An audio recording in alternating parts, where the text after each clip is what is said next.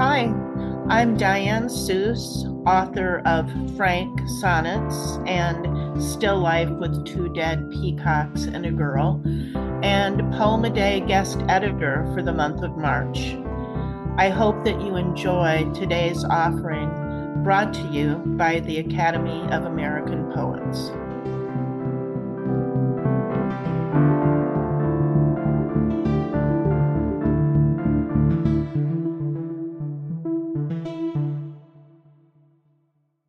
Hi, this is Gail Wronsky reading The Moon is in Labor.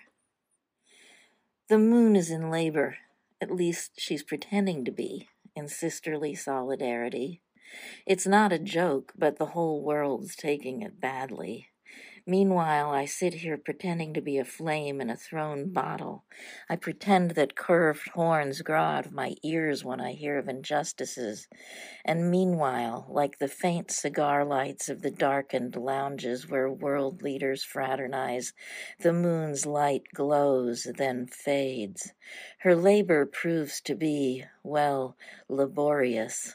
Mine was too, although this poem burst forth from my brain like a boot or a god, furious. About this poem.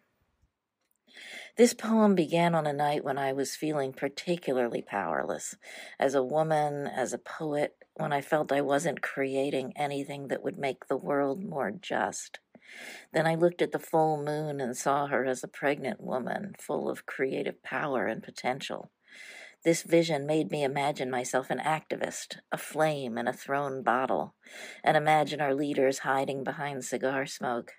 In the end, I don't know whether the moon will give birth to something miraculous, but I've given birth to the poem, to a more radical voice.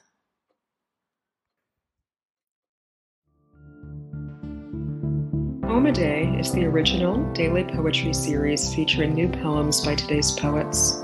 Produced by the Academy of American Poets, this free digital series is made possible by you, our readers and listeners. Learn more about Poem a Day and, if you can, please consider supporting this work by visiting poets.org/give.